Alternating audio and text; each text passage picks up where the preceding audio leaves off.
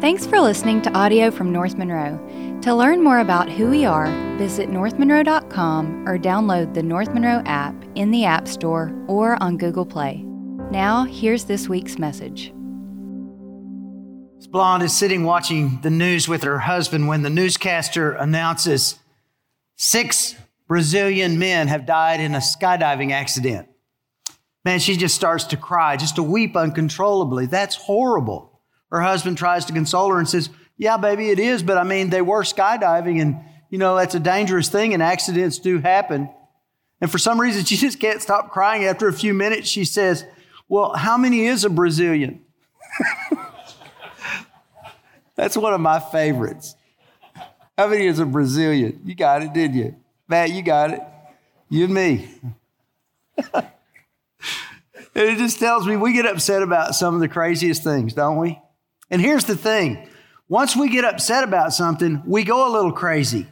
What they're discovering is that once you set your mind on something, that the mindset that you have begins to affect everything else that you're trying to do.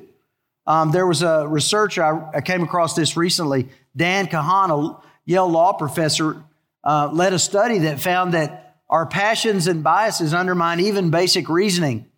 The study showed that people who are normally very adept at math are suddenly unable to solve a problem when the obvious answer conflicts with their political beliefs.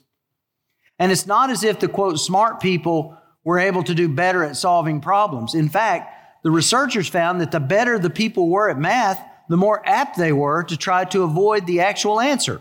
And this applied to both liberals and conservatives, by the way. Instead of changing their beliefs to match reality, we often just rearrange reality in our heads to match what we want.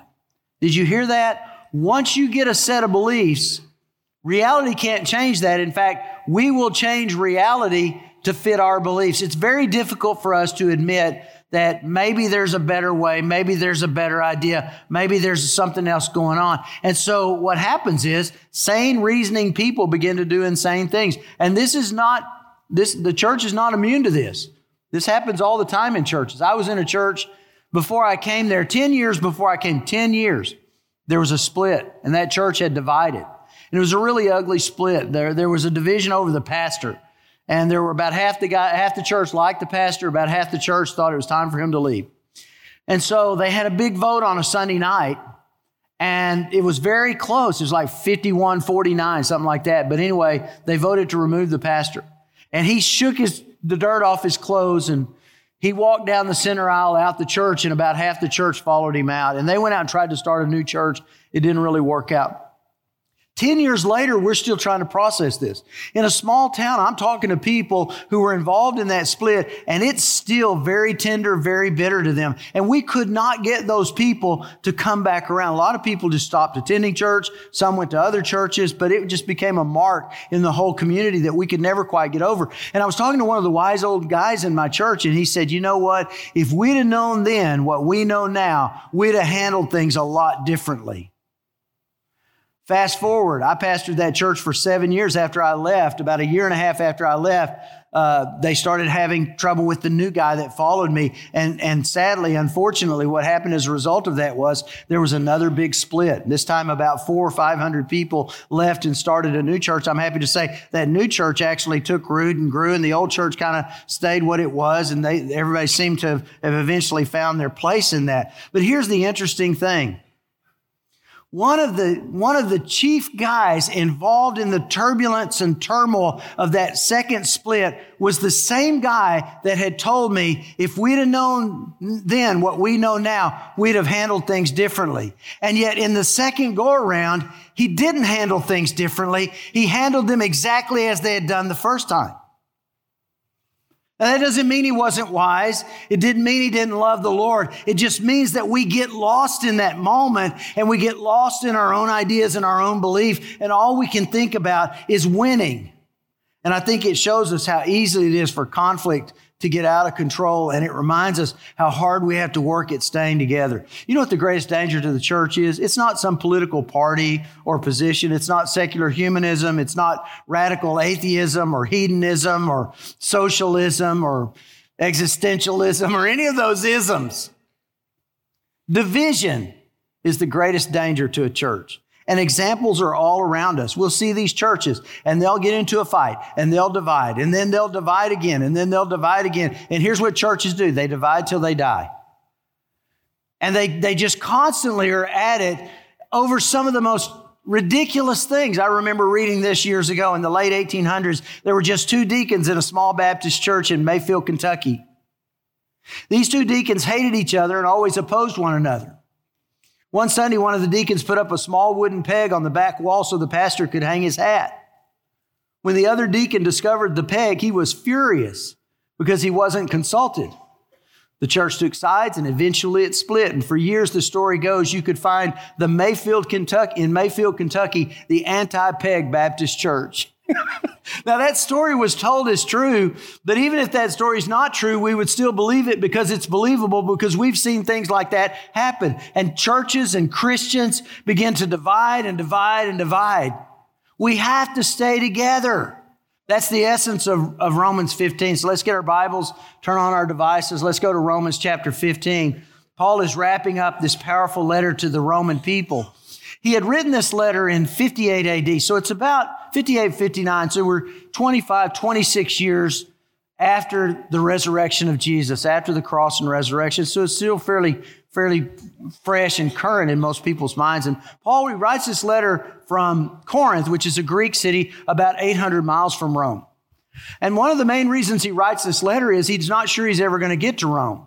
And so in case he doesn't get to Rome, he wants to be sure that he lays out his theology. And most people would say that Romans is the most concise theology of the gospel of salvation by grace in the entire Bible. And many people would say, if you only had one book of the whole Bible, Romans is the book you need.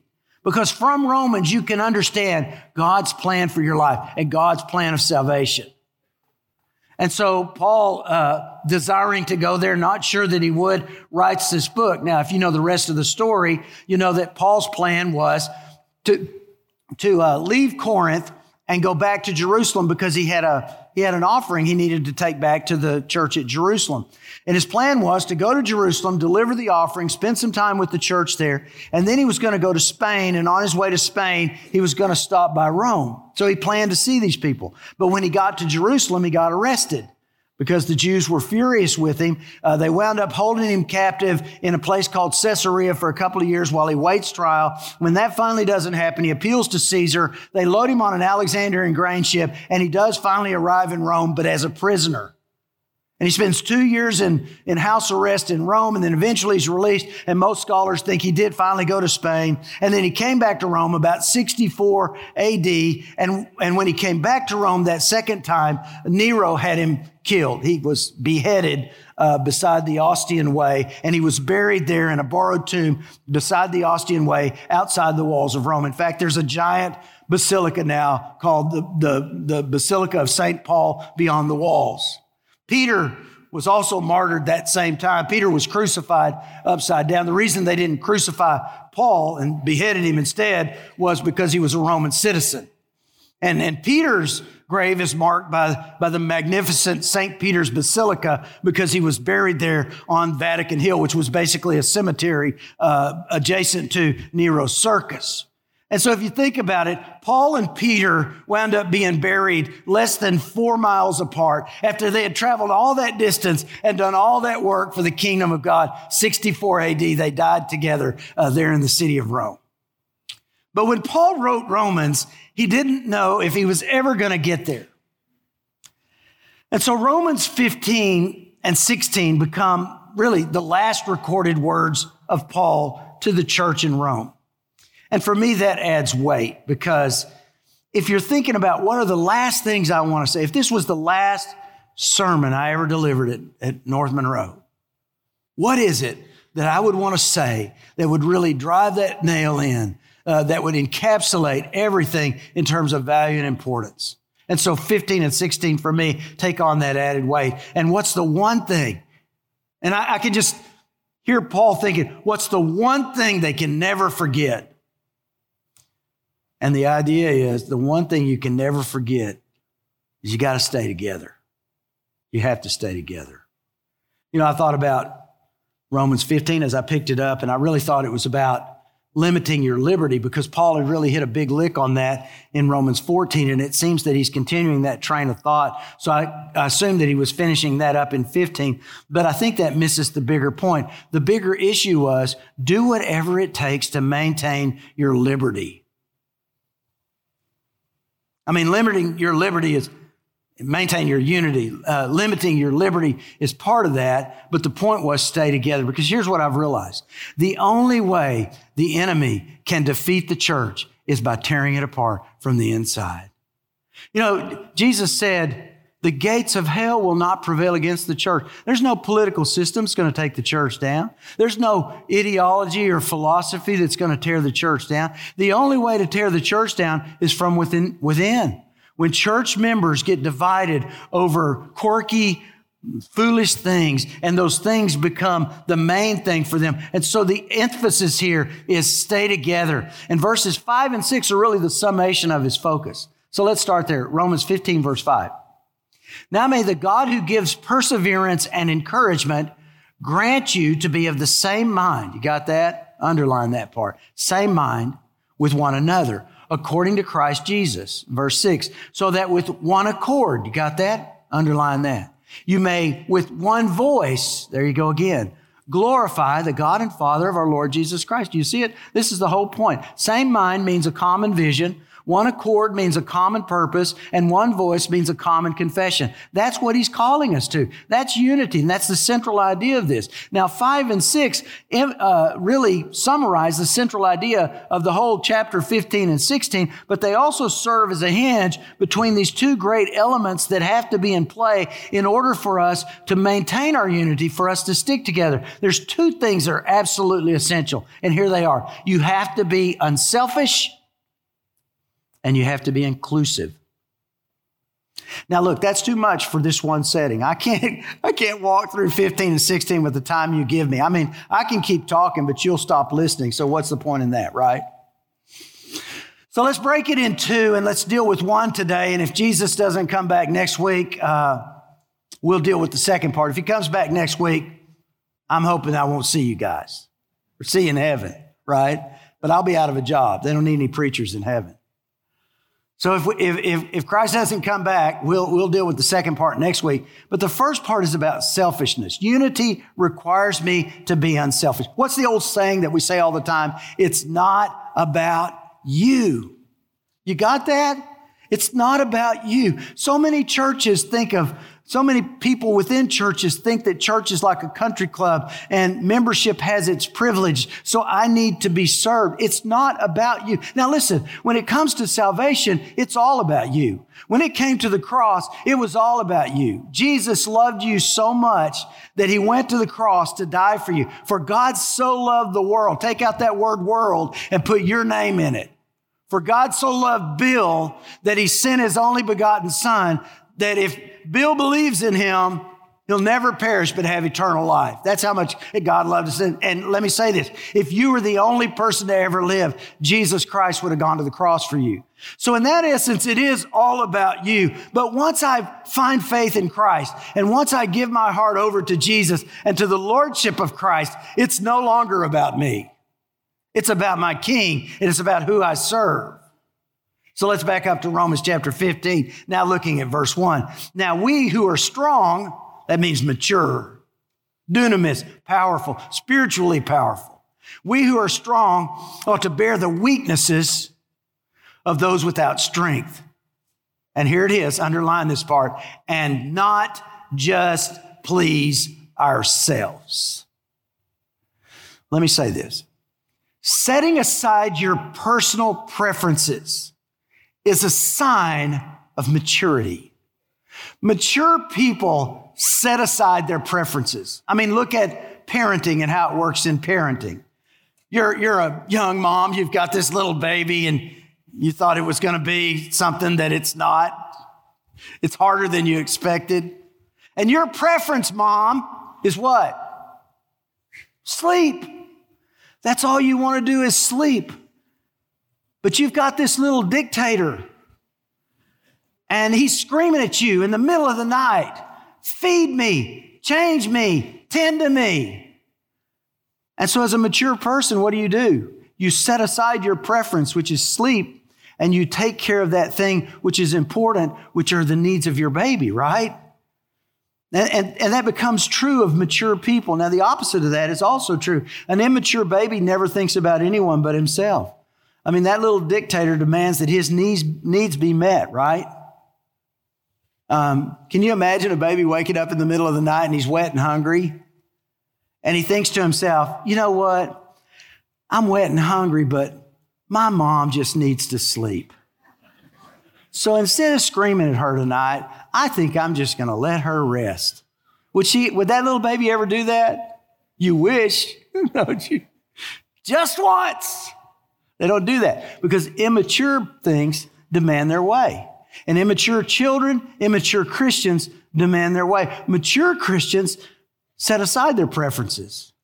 And I see two really important steps in these verses. Again, there are two parts to unity. We're talking about one today, unselfishness. We'll talk about inclusiveness the next time.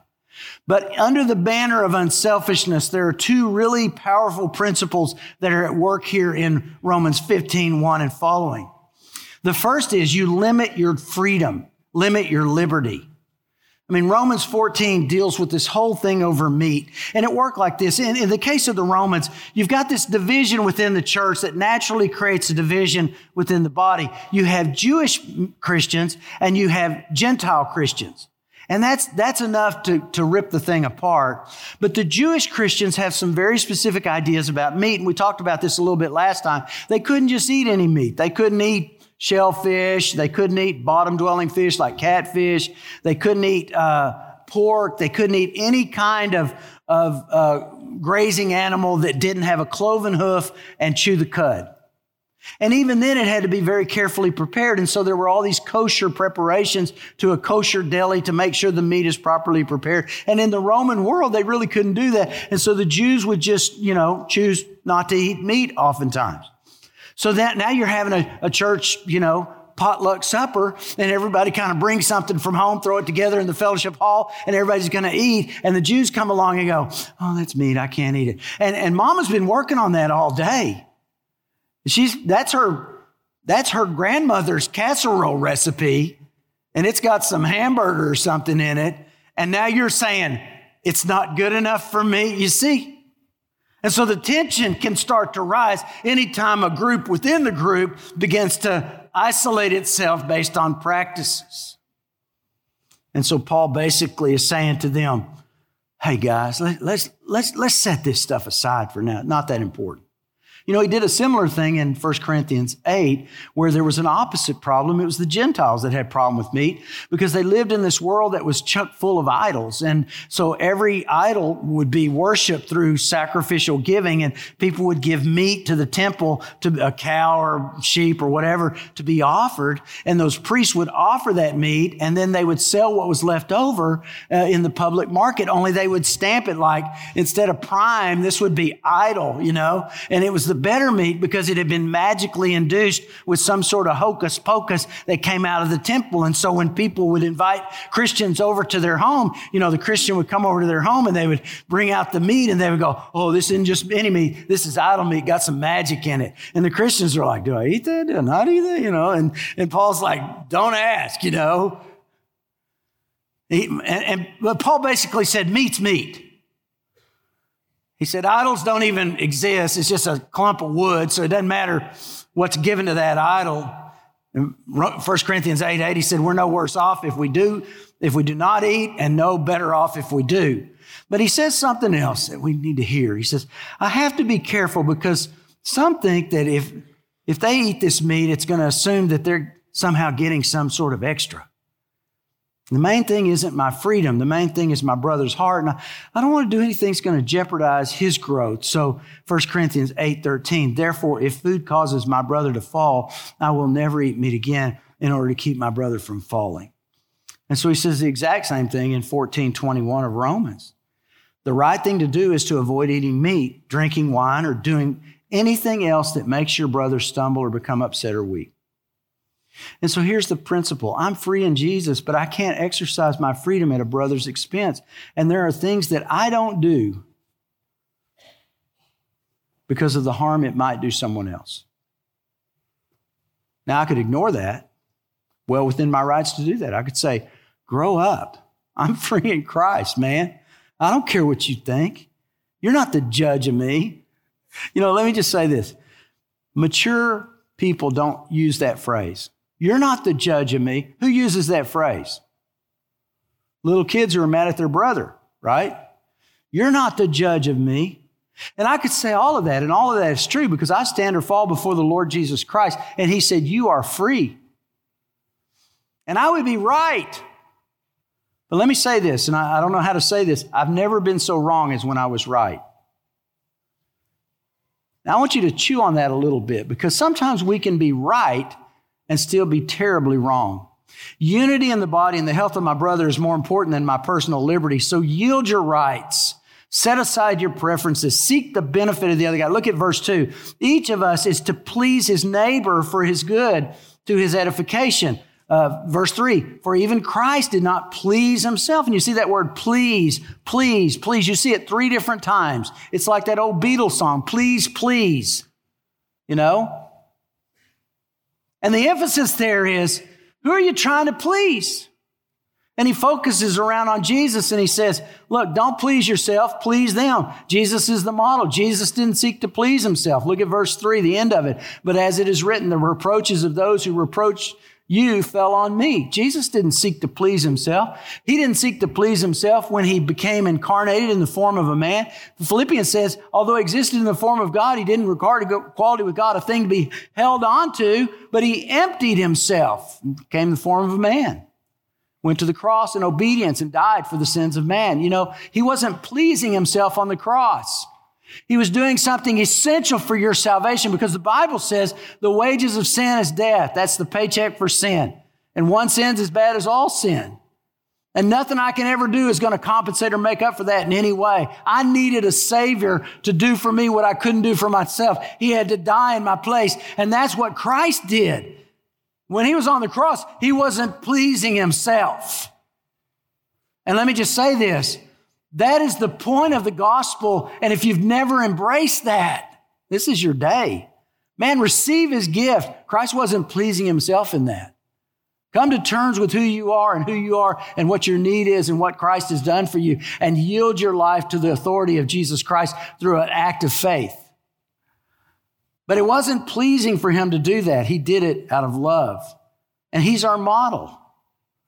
That's our example. If Jesus did that for me, then I do that for you. How hard is that to understand? Sacrificing your rights is a Jesus thing. I don't exist to please myself. I seek to please you because Jesus sought to please me. Okay, now for the balance. I have to maintain unity by yielding my rights, but at the same time, I strive for unity by challenging you to keep growing. And that's the second part of it is, I limit my rights, but I got to help you grow. See, there's another side to this. We limit our freedom for the sake of an immature brother, but we also teach our brother, don't stay immature. Someone who stays in a perpetual state of immaturity is stunted. And there's something horribly wrong with that, right? And here it is. If we always do everything out of fear of offense, then we will forever live to the lowest common denominator. But that's the exact message of the woke culture. Nobody should ever be offended by anybody, right? Isn't that what we hear? And if you offend me, it's like I told a blonde joke, okay? Well, listen, I was blonde most of my life. I'm now getting kind of gray and mostly gray, but used to be blonde. So I'm not appropriating your blonde culture.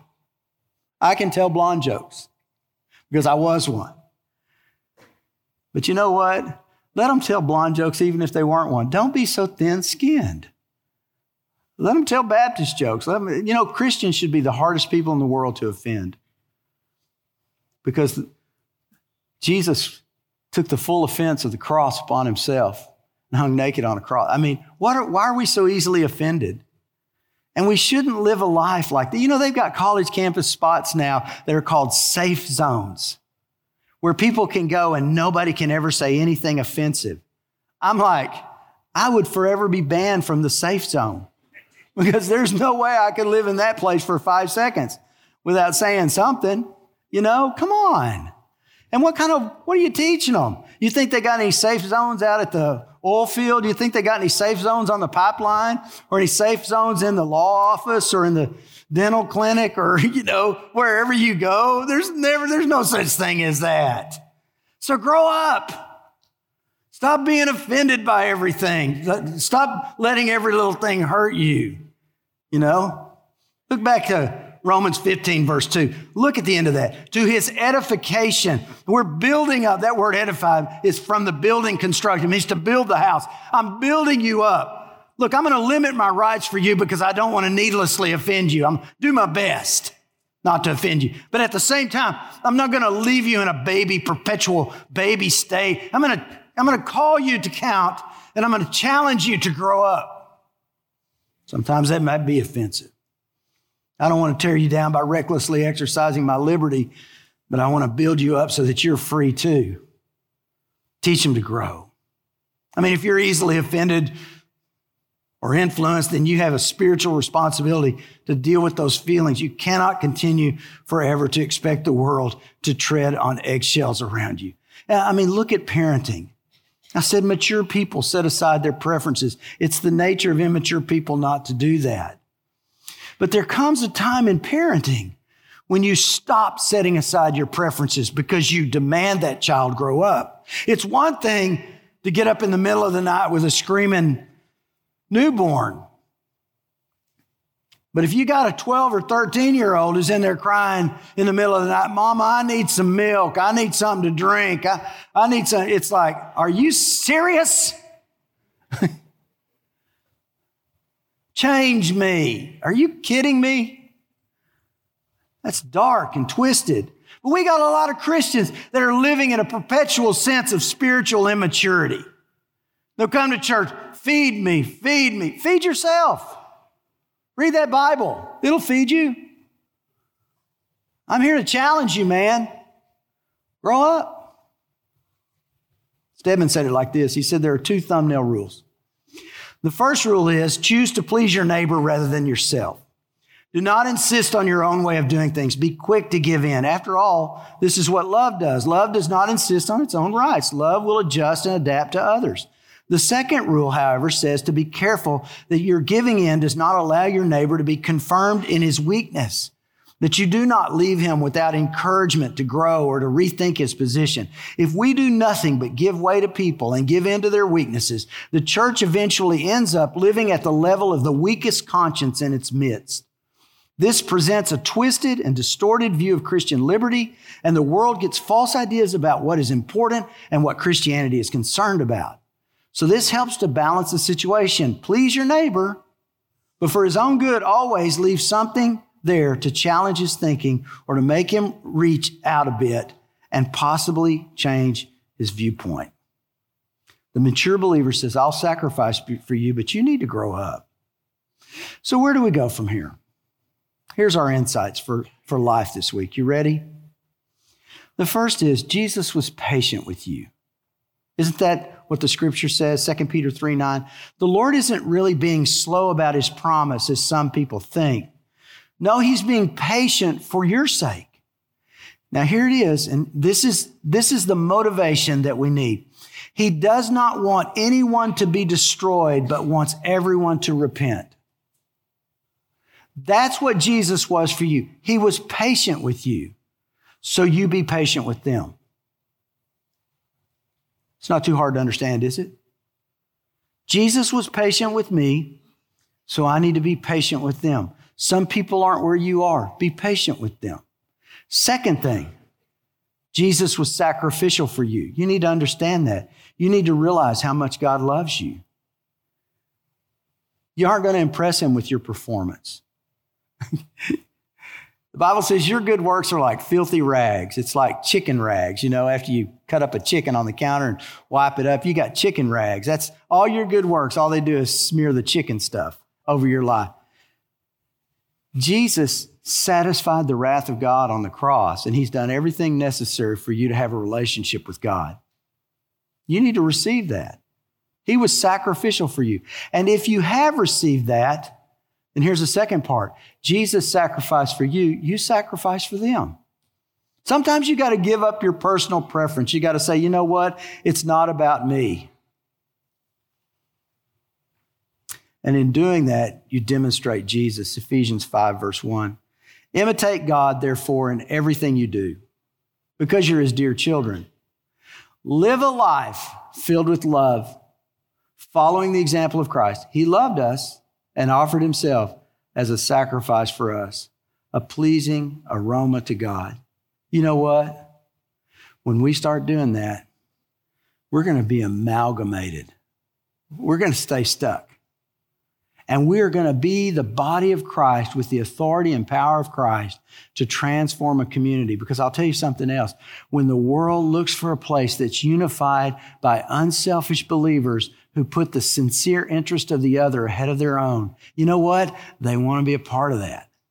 And God begins to use that to transform lives. We're seeing it all over the place. Jeff texted me last night at about 11:30. 11:30. You know it's Saturday night and I'm a pastor, right? 11:30. What did it say? 83 dudes? 83 college athletes came to some form of repentance. 4 new salvations last night. 83 college athletes came to some form of repentance and 4 salvations last night. And that's happening all the time. Why? Because people are willing to sacrifice. Because people are patient with people. And they're being and living out the nature of Jesus. Let me tell you something. Jesus is attractive.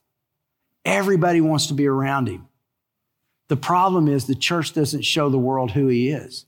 We show them some caricature, some distortion of who he is. Be imitators of Christ as dear children. And in the same way he was patient with you, you be patient with them. In the same way he sacrificed for you, you sacrifice for them. And you're going to be amazed at what God's going to do in your life. So let's make a commitment. Y'all ready? Here's, I'm going to ask you to make 2 commitments. God, I commit myself to be patient with people. That's a tough one. And God, in the same way Jesus sacrificed for me, I'm going to start sacrificing for other people because it's not about me. Can we make that together? Let's bow and let's pray. Father, we thank you for Christ and the cross and for what he taught us through his life and what he taught us through his death and what he's given us through his resurrection. And we want to be like Jesus. We don't want to allow anything to happen in this church that's going to tear it apart because you have a plan, so we want to stick together. And so, Father, we yield our personal preferences to the benefit of the other. And we purpose, Father, here's our commitment to you. Father, we are committed to be patient with people. Not going to be judgmental. Not going to talk bad about them. Not going to act like they're somehow inferior to us. Like a loving, mature parent with a struggling, learning child, we're going to be patient. And Father, we're going to sacrifice. Sometimes we're going to give up our preferences. We realize and we admit to you it's not about us. So Father, we commit to you the way Jesus sacrificed for us, we're going to sacrifice for others. And as we do that, Father, keep us together and let Jesus be seen. Let Jesus be manifest through us. We thank you for that in Christ's name. Amen. Our hope is that this message has encouraged you to seek Christ in your own life and make him known wherever you are. If you enjoyed the podcast, please subscribe on Spotify and Apple Podcasts and share it with a friend. Thanks for listening. We'll be back next week.